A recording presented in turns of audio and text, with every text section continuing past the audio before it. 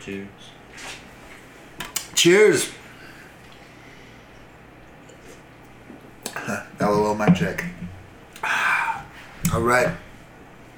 Getting a decent buzz on. It's time to do Drunken Mustache Derby history, or whatever we're going to name this. Which is obviously an amateur and severely abridged, intoxicated, and only marginally accurate summation of any of the events that we attempt to discuss. I stand by nothing. And if you find any mistakes that I made, please hit us up in the comments. Let me know. I'll make an addendum. All right. So today we wanted to talk about how the Roman ideas. We talk about like just some of the reasons, just some of them. We can't imagine all of them, but some of the reasons that the Roman Empire fell, and kind of the history of how that went down, and how it happened, and how long it took. Because it seems kind of relevant to some of the problems we face today, and we don't want to end up like Rome, now do we? So why not? Why not talk about how that place collapsed and why? So I don't know. I guess the place to start would be in the beginning. I mean, it's like you said, right? Like when you were looking it up, you were like. So what I've seen just off of a Google search, right, in the pages, typically what I see would be 27 BC to 476 AD is typically what I've been seeing on this first page. So that means you looked up Roman Empire. I did look up Roman Empire. What would you like? The first thing you asked was, you said, wow, like 400 years. When that was the, you can be, well, I guess first it would just be that's correct. But that's the phase after Julius Caesar, basically. So he started it? Or probably Augustus is probably where that date starts. He started the empire phase, but then when they talk about like the Roman Republic and all the values that we're supposedly basing our society on, that guy represents the destruction, basically, of all that.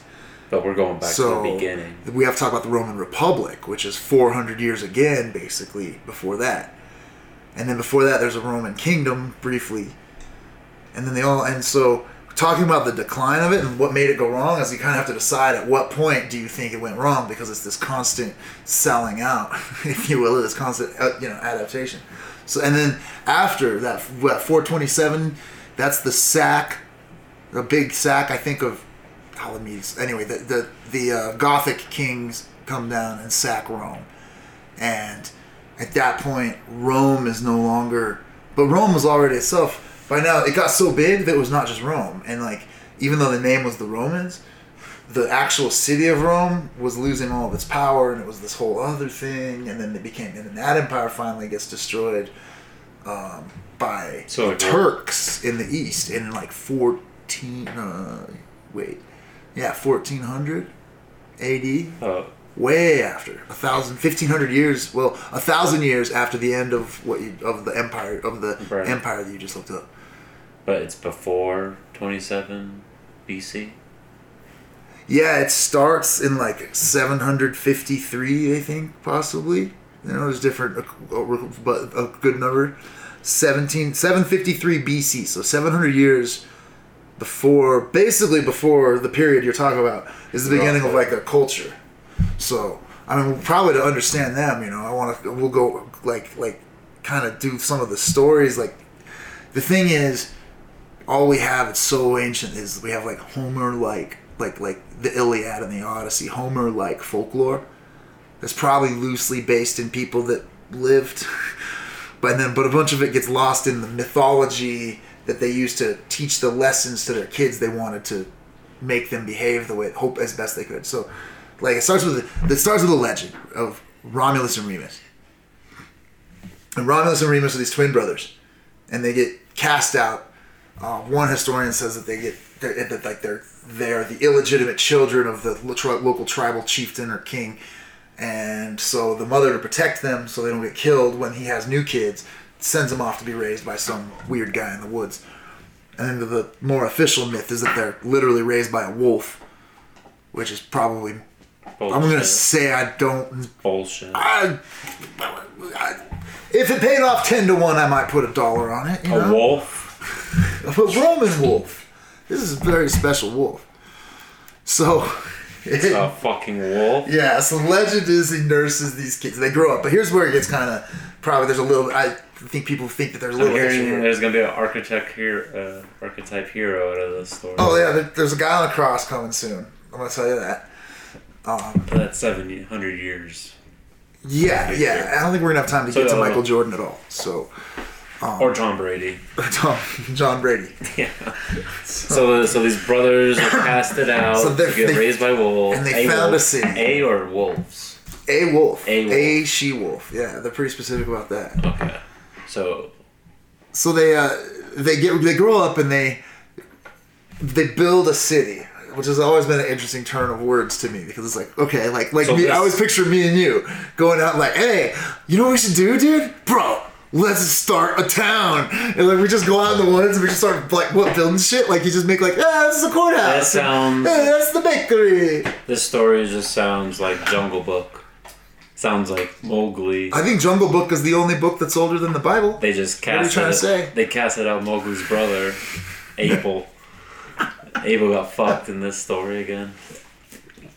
Well, so they train. Obviously, they hunt. They become probably. No, I think they become like thieves. Honestly, I think that they become these like pirate leaders. It sounds like they round up a bunch of. All of a sudden, they have these dudes with them, and supposedly it's like all dudes. Because later you're gonna hear how there's a serious shortage of Tang, and it causes. It changes the history of the Roman world because the Romans didn't know how they're gonna get laid. But before that, he's got all these dudes running around. He's like Jesus and his 1,000 disciples, and they are raiding and pillaging around. And anyway, they have this city. So it sounds to me like a band of pirates. You got nothing but dudes. You have a little town, supposedly, that you built. So they've got a little pirate town, and it's called Rome.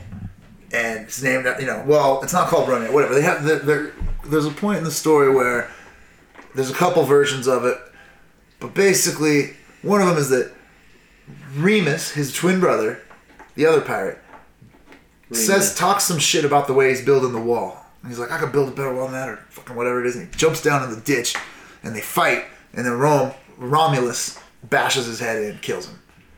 And then he's like, there can only be one.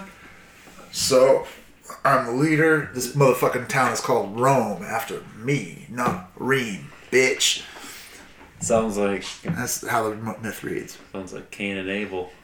Cain and Abel. It's funny you called that. Yeah. So we got one brother now. And he's got a bunch of dudes. I didn't kill my brother, okay? He's seen year one. With Jack Black. Yeah. David Crosby's like, you have a red dot on your head. I didn't kill my brother. The difference is like Romulus probably would have had like Remus's head on a stick and paraded it around. Jesus. Yeah, this is the beginning of. These are hard people. That's what I mean. They're a band of pirates. They're like highwaymen. They're like a bunch of robbers. And he's just getting all these orphan, kicked out fuck ups from all the other tribes. Adolescents. And they're collecting them. Yeah, he's got these lost boys. And he murders his brother. And he starts a little town. He builds a fort. The entire city's just a giant fort. And he's like ready to go fuck with fucking people. He killed his brother who? Remus. Romulus and Remus. Okay. Is that right? Remus? Yeah, pretty sure. Okay. Yeah, because it's not called Rome. It's called Rome. Remy. So Remy in French, which is the language that the Romans did speak. So, Romulus, he goes and the next thing they have is they need to get the women, right? So they start absorbing tribes. And it's just important to understand that they're like a bunch of thugs. Let's start with that. The Rome is built by a bunch of fucking crazy thugs, some kind of weird societal outcast that didn't have a tribe, and they just start conquering tribes. Of all the different legends, it all seems to lead to that to me. But whatever. I'm drunk, that's what I say. I call them like I see them. But here's the next part. They need women, right? So they're like, well, let's go find some women. And Romulus is like, I've got a better idea. Let's get our buddy neighbors to bring their women to us. And so he has a feast. And he invites a tribe called the Sabines. I think they're north of him, and he brings them down. And he's like, hey, we fucking love the fucking Sabines. Huh? What is the nationality of Romulus and Remus?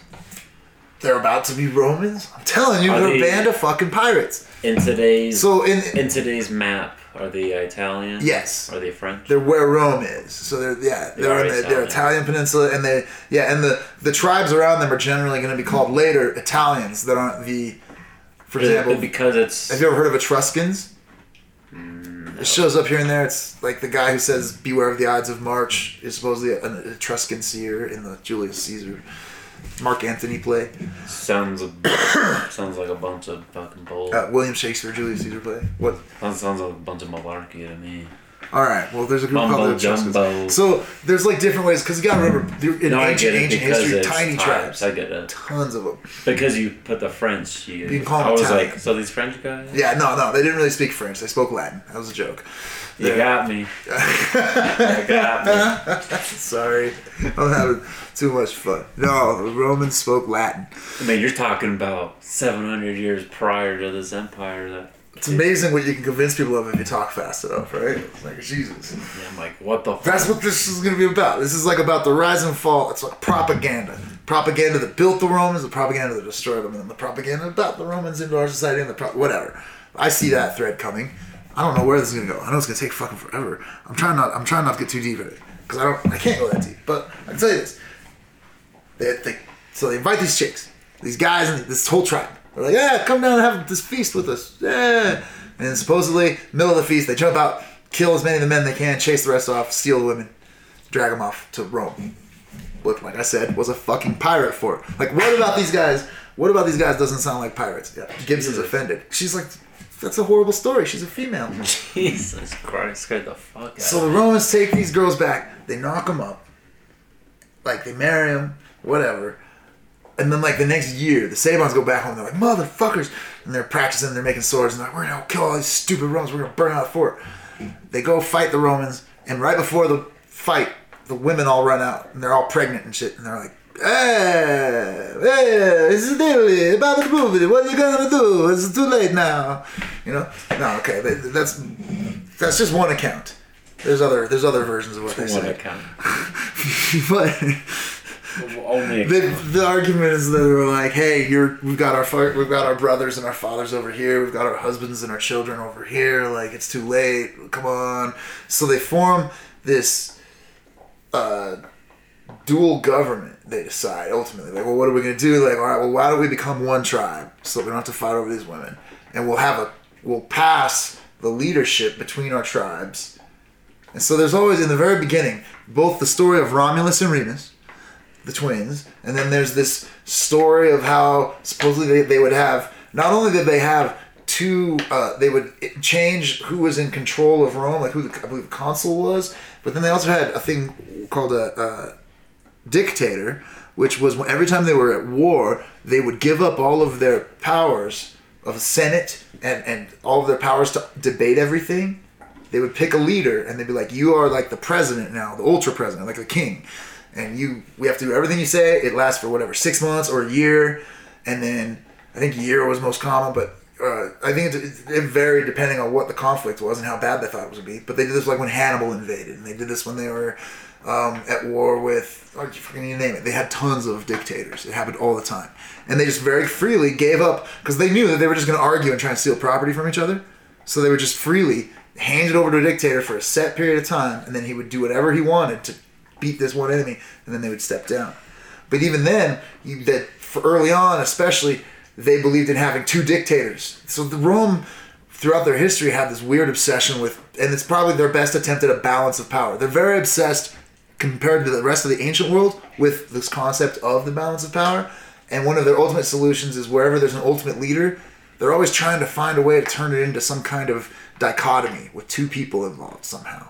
They've got their East emperors and their West emperors at the end, and it all starts in the beginning with the stories of Romulus and Remus and having the Sabines join the Romans, and they become one tribe, and then you've got the interchanging leaders, and then that was supposedly that's where the big. How long was Romus's reign or tenure roughly? About 20 years, according to ancient Greek historians and shit who claim to have seen cyclopses with their own eyes, but about 20 years. So, and at the end, he has a mysterious death where either he's struck by a bolt of lightning and taken up to heaven and just disappears in a puff of mist, or he goes up on a hill with a bunch of his generals, and when they come down, they're like, that nigga fell off the cliff. We don't know what happened. So I'll take route number 2. Yeah, you're gonna find a lot of that in Roman history. Yeah, it's not a got struck by lightning. That's went to heaven. Okay. Yeah. Well, and that's part of it. I didn't kill my brother. Okay. This is that propaganda thing. The early Rome, especially, it's throughout the empire, but early Rome is really kind of a cult. They're really intensely rooted in some basic propaganda that we maybe don't appreciate fully. So were these generals on the other tribe, or were the Ramesses' tribe? I think by that point, Rome had had enough success that their identity was as a Roman populace, but it's probably intermediate. Well, and so then the next guy, I guess the next king would be Numa Populus, but this is where it really sounds like legend. Right. This guy who takes over, according to the Roman, because it's very, very vague. You're talking 600 BC. It was on clay tablets they wrote this out. They're right. Poorly documented. And the fashion of even writing things down was barely getting caught on. People didn't even understand the idea that besides writing down, I gave you this much money for that and I still owe you this. They didn't really understand that, God, you know what? 150 years from now, my grandkids are going to obsessively pore over these financial documents alone. Imagine what they do if we wrote about our daily lives and shit. Like, that was a new idea. So, just the idea that what you wrote down would last, people didn't generally understand that. Only a few people did. And so it's very rare when you get back that far, these histories become so vague or they're folklore because it doesn't... And anyway, I'm sorry. So you have this story of basically 7 kings after Romulus and Remus. And they all seem symbolic because they all sound very one-sided about, well, this guy ironed out this part of the culture, and then this guy ironed out this part of the culture, and then this guy was a dick, and then this guy fixed it by doing this. And it kind of sounds like something you would be doing to brainwash your political students from an early age. You know, But the next guy is Numa Populus. Numa Pompilius. Numa Pompilius. I can't speak Roman. Oh, me either. Numa Pompilius is he's kind of the father of the Roman religions per se. There's no references to... Is he like that? Other than the she-wolf, nothing's really religious about the Romulus and Remus story. It's very tribal folklore. When you get into Numa Pompilius, he creates the temple to Jupiter in the beginning, and he establishes what we're going to believe as a culture. And so when Romulus takes over power, is that when Rome starts building structures okay, we're gonna build this building? I think in the very beginning what made Rome kind of unique was... Because obviously you hear Rome's not built in one day, but when did it, I guess, start? Would you say? Was it that Nubilis? They sort of make it sound like it was built in a year, the way that the old things read. But I think that I don't know, when you're talking about the very first foundations of Rome. I think that what I see is that they built a city that was just a couple of young guys and a band of pirates, like a gang, built a fort that was primarily a fort and had minimal commerce. But they did a really good job at the defenses. And it just seemed... And so it was a better fort than the towns around it. It was advanced for that very, very, very early time period. Just walls around everything, and that's... I don't know what my guy upstairs is doing. Sorry, it's just dude up there's dragging bodies around. Oh. Okay, so you said who's this new guy? This new guy's Numa Pompilius, and he establishes like all these religious beliefs. He creates the Vestal Virgins, and he just then he establishes that part of their culture. Then there you have Tullius Hostilius, who comes in. Hostilius, his name seems kind of obvious. He's comes in and just starts trying to attack everybody, and then after that, the next guy comes along, and so with all what happens is then they create a senate, and they take a senate away. I don't want to get too bogged down on all of them, but they're sort of like a story of how Rome built its political system step by step, first lesson is Romulus and Remus. We are tough. We are fucking savage. We are vicious. We do whatever the fuck it takes to win. There's more stories to that too. They have intense. With all these guys, by the end of the story, the kings establish the religion, and then they establish the government, and then they abuse their power, and then they create a more advanced senatorial presence and evolve their civilization. And another guy, and basically it's all to teach you the lesson that by the end of it, what you end up with after these 6 kings, okay, is that you've got these established religions now trying to control the people on a basic level, which were useful for a while, and then you have abuse of power and a revolt. And this revolt is under a guy named Brutus, and he establishes the beginning of the Republic, basically. They create this whole idea of a consulship now. It's not going to be a king, it's not going to be a ruler, where the Senate has real power. The Senate doesn't just represent the rich people as a function to the king. The Senate is now, chooses the king and replaces the king. And, things like that. That, of course, will slowly devolve over hundreds of years as people want to gain power. They're going to take away those rights to protect themselves because they want to bet on the guy that's going to supposedly help their own interests better, like what we're seeing today. And in the end of it, the Senate has no power at all, especially once Rome becomes so big that Rome itself doesn't mean shit. Like, the Senate starts pretending they have a voice, and they have these meetings and nobody gives a fuck because, you're the king of the fucking capital of the empire 300 fucking years ago. We're over in Turkey getting rich. I don't know what you motherfuckers are even talking about right now. By the way, there's some Huns on the way. Have fun.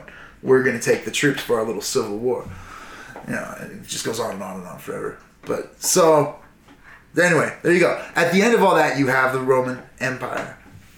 And they're established now as, on these stories, these 7 kings, they establish these basic values, like when the Romans are fighting the Sabines, there's this point where they're going into they sneak into a fort, and the way they sneak into the fort is they get a sellout girl who comes out and says, hey, if you pay me enough, I'll let you in the middle of the night.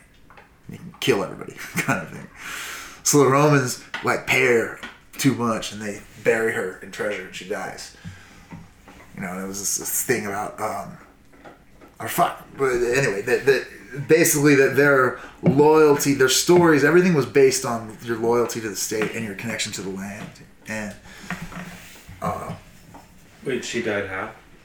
She got buried in gold, in the front gates. They just they started handing her shit. And they just kept handing her, and she was and they pushed her, and they fucking started throwing shit at her, and they fucking buried her. I mean, because they're just handing a girl shit, she's not gonna die, so I'm pretty sure somebody hit her or tripped her at some point.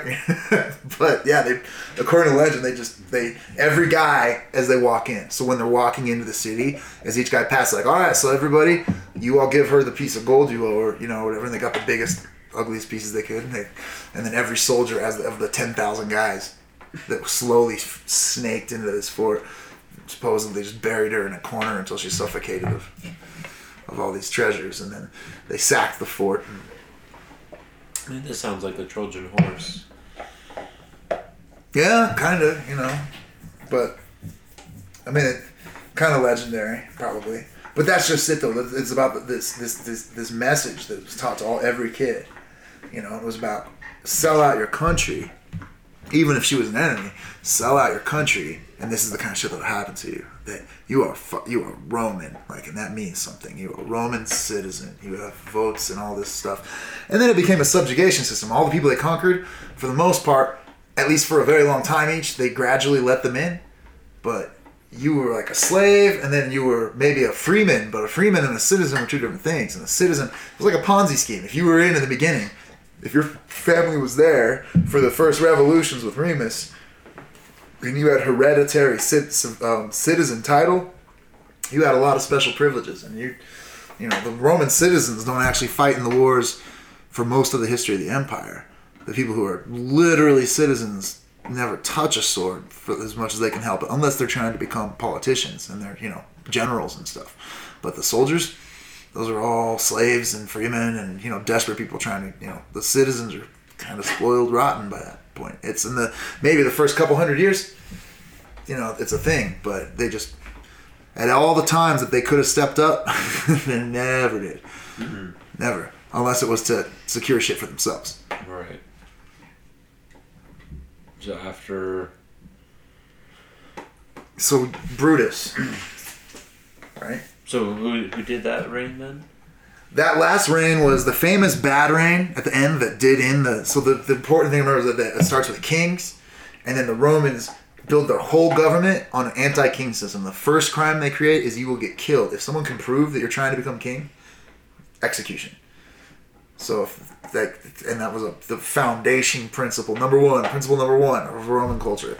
No kings. We are above kings. Kings are for savages. That was their attitude. It was the most important thing in their beliefs originally. And that, of course, again, erodes away.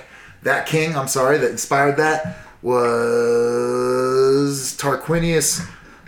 I'm afraid to pronounce this. Superbus. Oh, Superbus. Tarquinius Superbus. Jesus.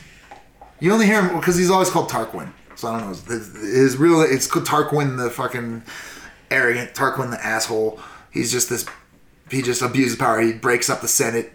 He destroys all, he makes himself ultra king, calls himself a god, and they fucking start a revolt. The Brutus goes to the old senators and he basically gets the richest people in Rome to fund little armies to go against this king. And they supposedly exile him.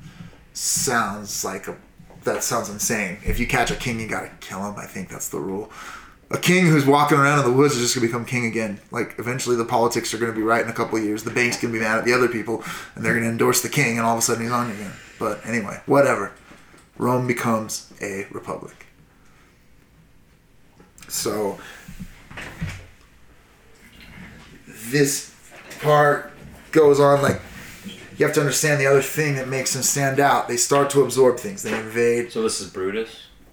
Well, I'm not going to go into all of these. That's going to take dozens of episodes if we start talking about every consul and every emperor and every, So I want to speed up now. Okay. That part was important. We're going to speed up. But first we're going to sidetrack too, though. So we're going to speed up. We're going to talk about how Rome expands and kind of takes over Italy over the course of the next few hundred years, couple hundred really, and not in too much detail, but just that they had serious cultural advantages with the way they were built was the right recipe for the time, which was that they go on basically to annex. They get the Sabines as part of their empire, and then they get the Etruscans, Etruria, which is a part of Italy on the west coast, kind of in the middle. So on the shin bone of the boot, I think, basically. Rome is kind of down more like right in the middle, but up and to the left. They absorb, and those guys were pretty powerful. And that becomes the beginning of the end for them. That was probably the last. They absorb a couple tribes. When they get to the part where they do it through a couple things. They were obsessed. They were very obsessed with military matters, and they were modeled after. They were obsessed with the Spartans specifically, and they were modeled after the hoplite system. And that's their Roman regiments were a different version, but a little bit updated, off of the famous Spartan. They were called legions, then phalanxes would be the Greek word, and it was the hoplites. They had the round spear shields, and they did the tortoise formation and stuff. Well, the Romans go and they get the square shields, and they're really stressed and set on deflecting archery and whatnot. But they also, though, something that a lot of people might not understand about Sparta is that Sparta was definitely a cult. So the Spartans... Where are we at time period? Spartans are before the Romans because they're kind of legends to the Romans. No, but as far as you said you're not going to go through every emperor. So, how far... Where are we at in history, I guess? We're around 400 BC. 400 and 300 BC. It's all the 4th century BC in that area. The Romans they're established and they're starting to absorb all the other tribes in Italy and become this terrestrial power that is at least big enough that Greece has to say hi to him in the hallways. Greece is the big rules. Before they're just meaningless gnats. But now they're starting to get things done. And they're savages. The Greeks totally, on a general scale, do not look up to the Romans. They don't. The Greeks are just like, oh, he's here again. The Greeks are these weird nudist philosophers obsessed with books. There's multiple from different cultures talking about. There's one guy that says famously, like, why would we want to burn down? They were sacking Greece. They were destroying Greece. It was a Roman province. This is years later, but this barbarian even was smart to go, you know what though? Take everything you want. Don't fuck with their books. And people are like, why can't we touch their books? He's like, because if you destroy the Greeks' books, they're not going to be able to fucking sit around and be stupid Greeks, and they'll fucking pick up swords again, and they'll come kill us all. Leave them their fucking books, and they'll fucking they'll just sit around naked and read the book. And they were kind of right. I don't know, but that was a real thing. That's a real conversation that happened. It's paraphrased, but that was paraphrasing. No, yeah. But it was. The barbarian was like, don't burn the books because the books is what keeps them Greek, and what keeps them modern Greek. And if we make them old school Greek again, we're all dead. Which was like, he's like, leave them their fucking stupid thing to sit around and do, and then they won't come, kill us. So the Romans were kind of, and that's a later Greek thing. In the earlier Greek era, the Spartans, back to that, which is the movie 300. Those guys in that battle, there were a couple things at play. One, yeah, their tactics were good and their training was good. What you have to understand is that entire society was started by this they say legendary, but he's probably based on a guy named Lacedaemon. This Greek dude Lacedaemon is a fucking like David Koresh, Bruce Lee hybrid of Greek times. Okay, he's like gets together some people. Is like, come on, we're starting a fucking town. We're starting our own place. He's like, what's gonna happen there? We're gonna practice killing every day, and then just like and people would whatever. He got his people. However that happened, who knows? But he has this town. Of course, the history claims he's born by Zeus and all this, but somebody, look, if it wasn't Lacedaemon, some guy in Spartan history clearly was a David Koresh-ass crazy dude, and he was good at it. And he created this really dedicated group of beliefs. You wake up at this time. You go to bed at this time. You wake up and you do 7 cock push-ups, and then you go out and you bash your head into a tree. And there's so many stories about weird Spartan extremism and all kinds of things about the women, when they got married, the first ritual, the maiden, on the wedding night, they cut her hair to look like a young military recruit. So this fucking soldier, because he wasn't allowed to get married until he was like 30, I think. You were dedicated. When you were born, if you were a Spartan, which was a Spartan citizen, which meant not everybody, but the guys who were in, their core real officers, you were given to the state basically and trained for nothing but killing. Morning and day and night, you ate meat, you fucked meat, and you fucking, you trained and you worked out, and you never even were allowed around women, booze, anything. You were not allowed distractions. So what do you think happens? We got a bunch of dudes running around.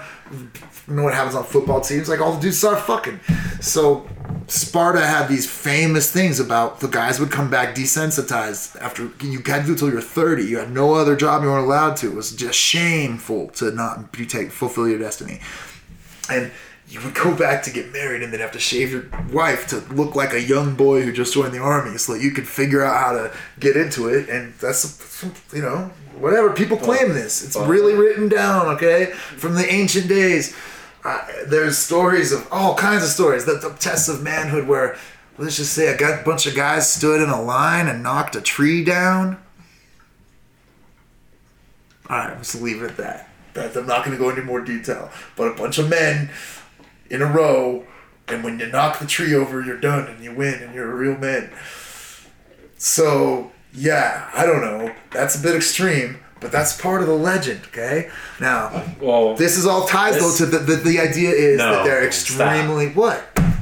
This isn't a fucking PG podcast. What the fuck does that mean? They fucked the tree down, man.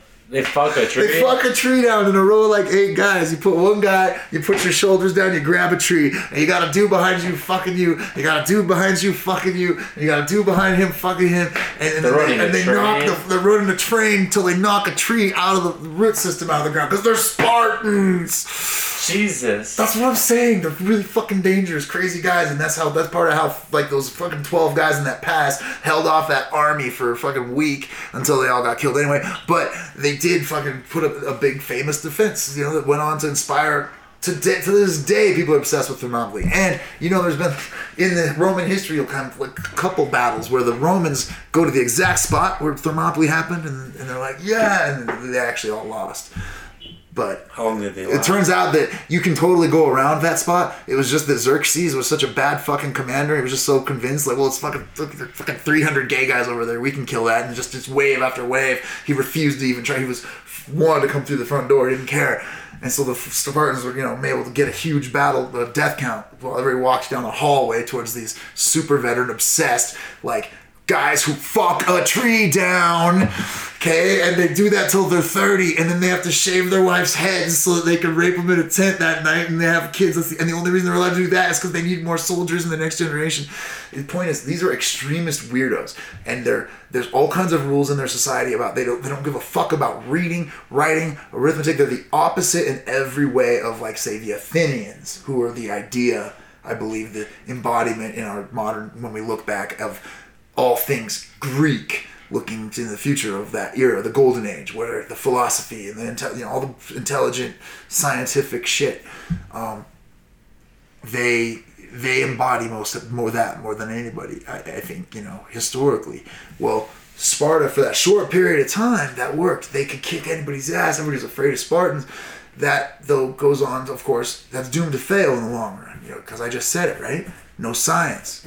No religion, no teaching, no writing, no. So what? You're obviously going to fall behind very quickly technologically. You're dooming yourself. Athens, on the other hand, while for a while Athens got pushed around by Sparta in every way, Athens was able to go on and to expand and get into trade. But of course, that also made them soft, and that's what brought their collapse later. Is supposedly soft, meaning that. You can't trust merchants like you can trust farmers, because a merchant can fucking pack his shit usually and he can move to France. A farmer's stuck in Italy. And that's a really important definition and difference there with why the Romans were different, the people around them at the early time in the first millennium BC, from 1000 BC to 0. The ancient world in that time, you remember the boats. They don't even really sail yet. They're mostly oared around. It's the triremes, the big boats, right? Yeah. They're slow. Only a few people can use them, so trade is limited. Everything's... But the people who could do it, you make all this money, and that makes your people, in some ways, politically less loyal to the king than a man who's defending a farm that he can't pack up and move. I think that was kind of, it makes you, well, you're traveling around, sailors, generally, when you picture an average sailor in your head, and even now, and you picture an average soldier, when I say the word soldier, what size biceps do you see? When I say the word sailor, what size biceps do you see?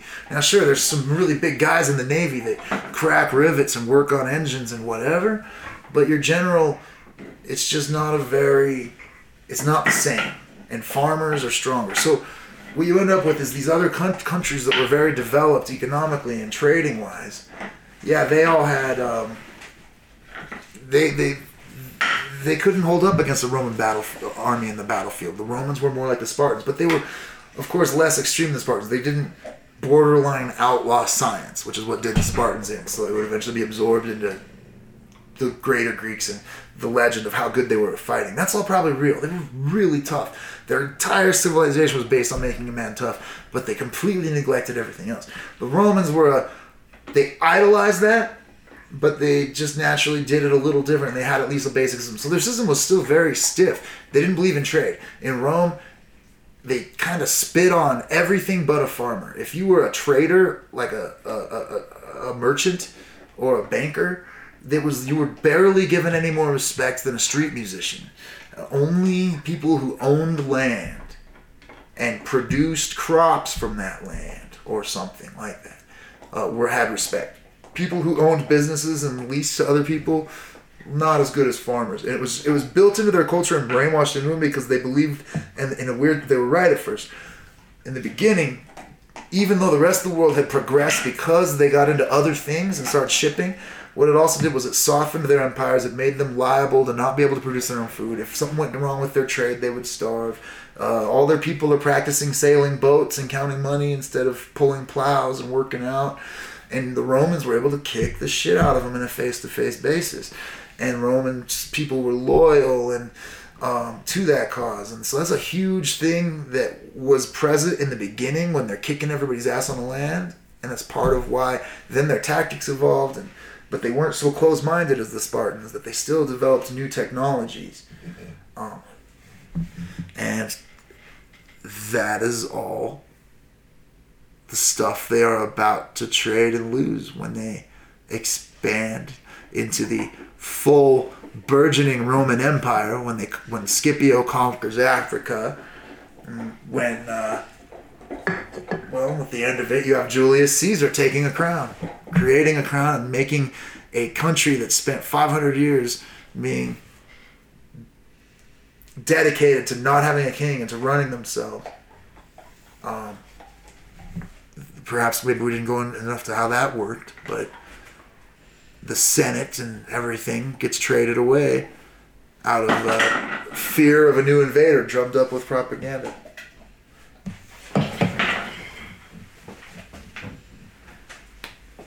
So, when they're idolizing Spartans, that's years and years of going.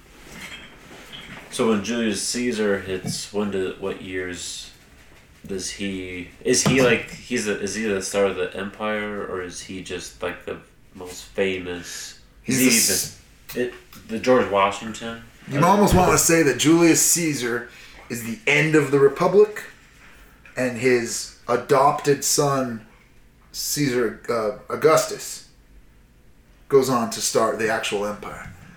Caesar is, though, basically emperor briefly, but there had been a reason why the Republic failed for a king to arise. Exactly.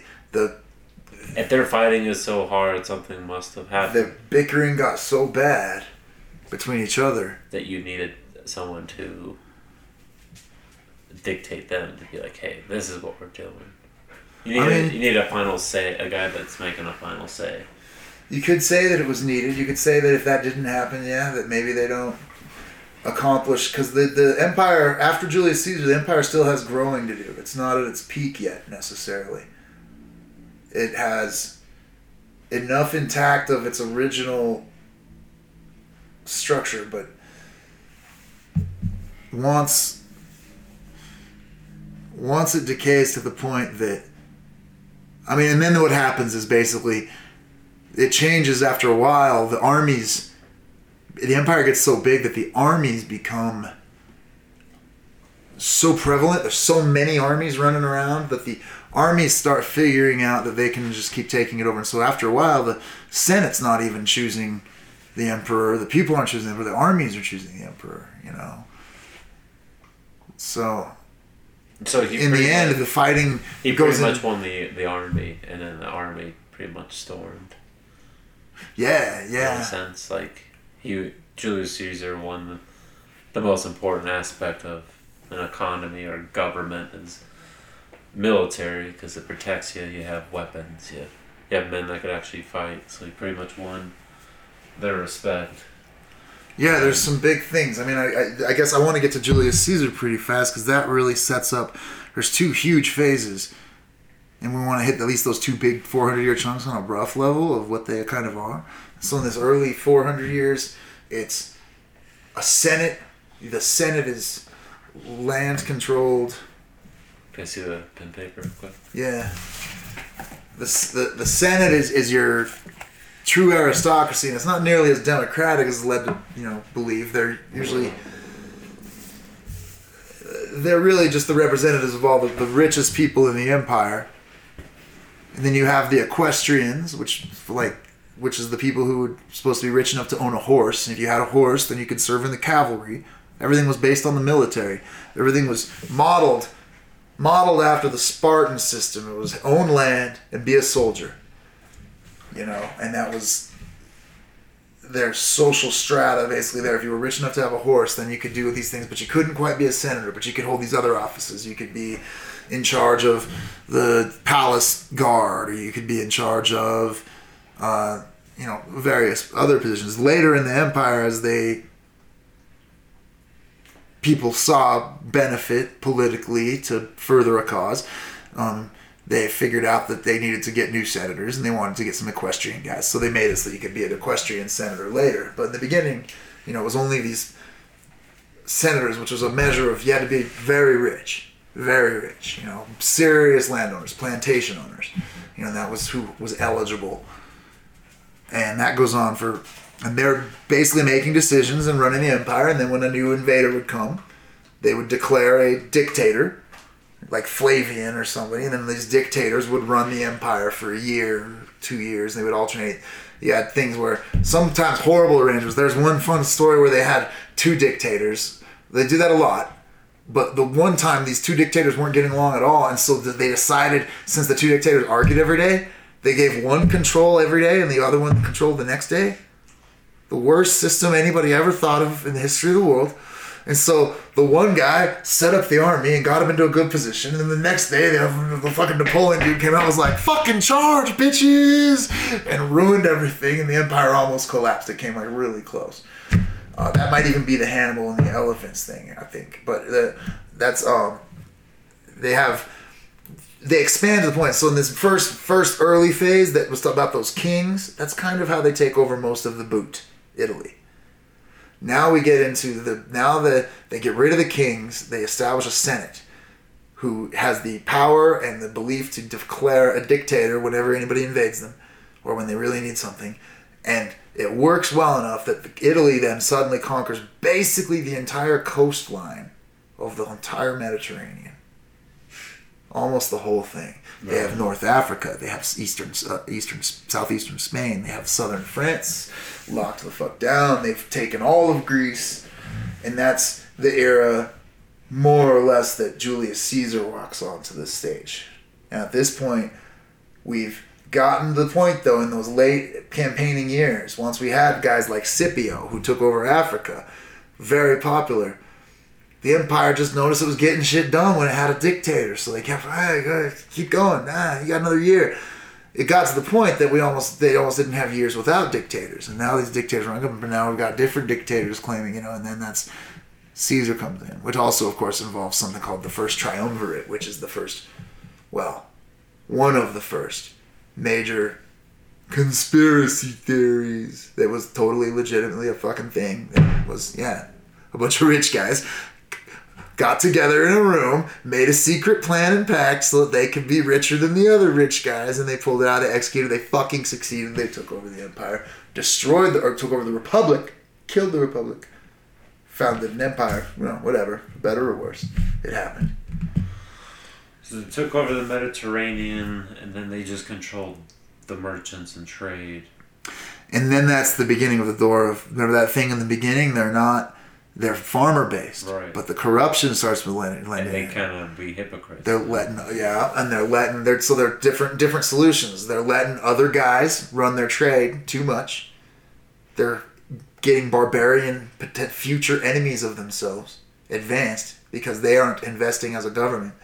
But then something happens. That Mediterranean trade, the other thing. Well, once they start taking over a bunch of the Mediterranean, the big guys who are in charge of all that, have you ever heard of the Phoenicians? I've heard of them. The seafaring. The Phoenicians are kind of looked at by, I think, most people as the first major seafaring civilization. The Phoenicians, we don't know a lot about them. We know a lot about them. I'm sorry, we don't know everything. It's even debatable. We don't know for sure if the Carthaginians really are just like the Phoenicians or if that's more complicated than that. But basically, they're the Phoenicians. And the Phoenicians go back, basically, in everybody else's record, the Phoenicians are always there. It's like, we were walking with Gilgamesh, and we were trying to fucking find the capital of Babylon, and the Phoenician dude showed up on the shore, and he's like, hey, you want to buy some apples? And we're like, oh, fuck off, Phoenician. Point is, the Phoenicians have been around for fucking forever. They're as old as damn near all the cultures. They're one of the really, really old ones. But they're strange that also it has to do with the fact that for some reason, maybe their writing system was more advanced than we realized. But you have to remember, in this next part, well, just briefly, Rome gets really mad, and eventually they win.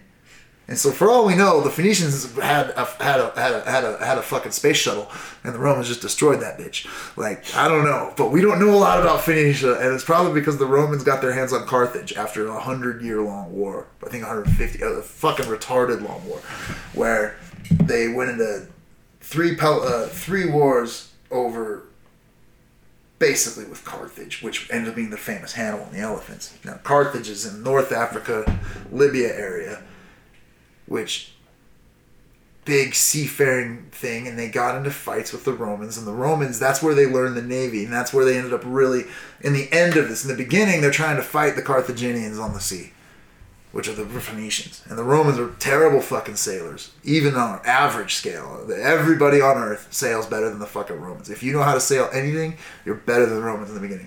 But the Romans are just like, they're like a cult. They're obsessed. They're like, oh, we're fucking Roman. We'll fucking get these guys. They'd send out a bunch of guys on a boat. Let's go. And they'd all sink and drown. And the next guys on the beach were like, fuck. All right. You guys have to do better. Go. I mean, they would. You know, that's not the truth. But that's how hard dedicated they are. You know, they're crazy. And so they go out to the sea and they get like all their ships sunk. It's like 200 fucking ships.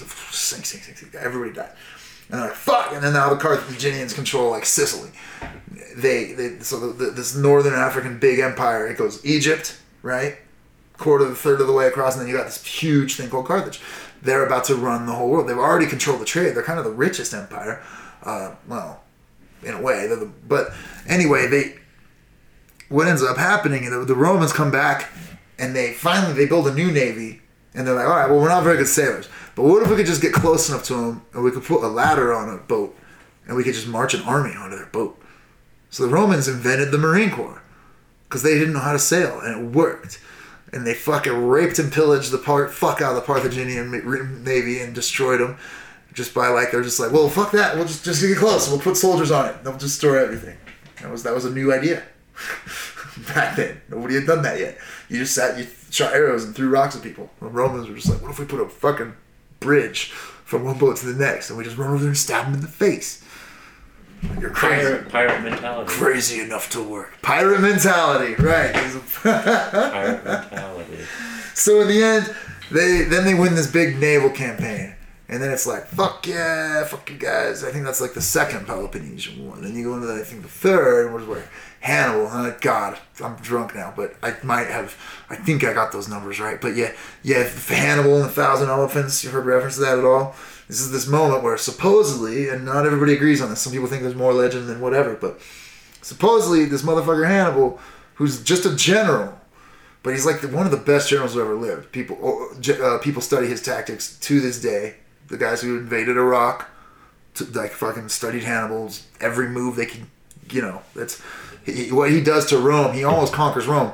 He couldn't pull it off, but he ends up marching around. He basically marches a huge army, and part of it is a big corps of elephants. I don't think it was 1,000, but fuck, who knows?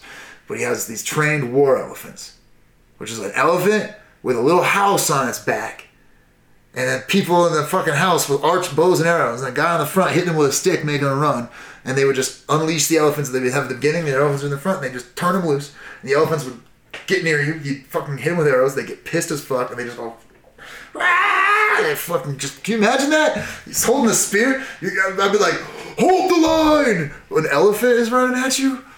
That's fucking crazy, dude. So whatever, they say that happened.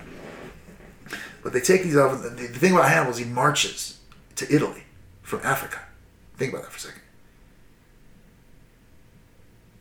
Which way? Good question. Not the way you would think. He goes the crazy ultra barbarian way, and he goes through the wild world back then, where there was just like crazy Gauls and Irish people and shit.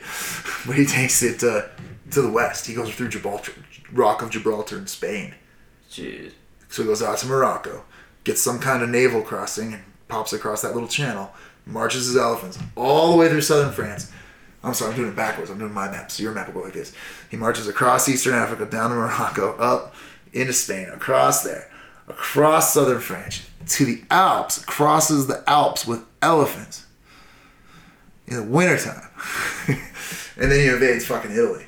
with the army, and he crushes everybody. And then finally there's this guy named Flavius that fights him off, which is the Roman Senate goes, hey, we need a dictator. So they bring the guy Flavius in. He's the guy he's like Sam Houston in the Alamo. He's just always like, no, not today. Wait. They're taking our shit. I know. Wait. Nah, not today. And he just marches around and he almost forms a line. He always backs off. No. And he just knows that eventually Hannibal's troops are going to run away slowly and starve. Steal shit, fuck whores, or starve. Yeah, and then the only thing is that every now and then the Senate gets mad and they're like, God damn it, you're fired, Flavius. And they brought up the other guy, and then the other guy would be like, charge! And then they would go, Flavius, we've got 12 troops left. Will you help us? And then he had to fix shit with even less guys, because they kept fucking kicking him out. But he wins in the end. Hannibal's defeated. Hannibal lives. But he does pin down the Roman Empire for like a couple years by himself. And he's in Italy for like a couple years, just walking around, stealing shit. And the Romans, he never commits to sacking Rome. Some say he would have been able to pull it off. But they can't drive him out either. He's just there, doing anything he wants with like some 250,000 man sized crazy army or some shit. But in the end, they defeat him. And when they defeat him, there. He goes back to Africa, and then they bring in. This is one of the real serious fathers of the future of the consulship, which is the dictator becomes a consul, which the consul originally was important, but the consul goes back to this. It's a title representing those first couple guys back in Romulus and Remus, like, oh, the consul, like us and the Sabines. I'm consul, you're a consul. I'm consul, you're a consul. So they create dictators that are called consuls now that don't really have time limits posted the same way as the other guys did. Well, they have time limits, but they're not connected to like a specific war. They're just the boss. Well, that starts to get foggy in the time of this guy Scipio, for example. And they get, after Hannibal goes back to Africa, they get this badass Scipio who goes down, Scipio Africanus, and he conquers North Africa basically and beats the shit out of Hannibal on his own land, tactically more or less. That's when the Carthaginian Empire is no more. I guess that's probably a good point to stop, and then because that kind of sets us up within not too long now, a young, outdated noble from a bygone era with no political clout and no connections, who grew up in the slums of fucking Rome and learned how to talk slang and hang out with common soldier types, will emerge and say the right things to win over the entire empire and become the red-hot new John Gotti political commodity. And backed by his two secret connections, Crassus, the Ebenezer Scrooge, or the Mr. Burns. The Classius of Clay? The Crassus, not Cassius. What is that Sandlot reference? They're describing Babe Ruth. Oh, the Colossus of Clout? Yeah, the Colossus of Clout. No, Crassus, the Mr. Burns of Rome of this time. Yes. And Pompey, the hailed conquering hero general who can't quite play politics. They're going to unite, and they're going to start manipulating politics. And the orator, the gifted guy who knows how to speak street slang with the soldiers is going to oust both his partners, take over the Roman Empire, and kind of run amok, create a war, fight a war, kill millions and millions of people who were sort of just standing there, minding their own business and harvesting their fucking apples. And then he's going to get stabbed 27 times and say, et tu, Brute, and die. Can't wait to hear about who this guy is. Well, that will probably conclude the first part of this Roman history lesson. We don't know how many. History discussion. I stand by nothing. No. So next episode we will continue continue the story of Rome and Rome's collapse and this mystery man. Awesome. We'll see you guys. Shakespeare. William Shatner. His answer.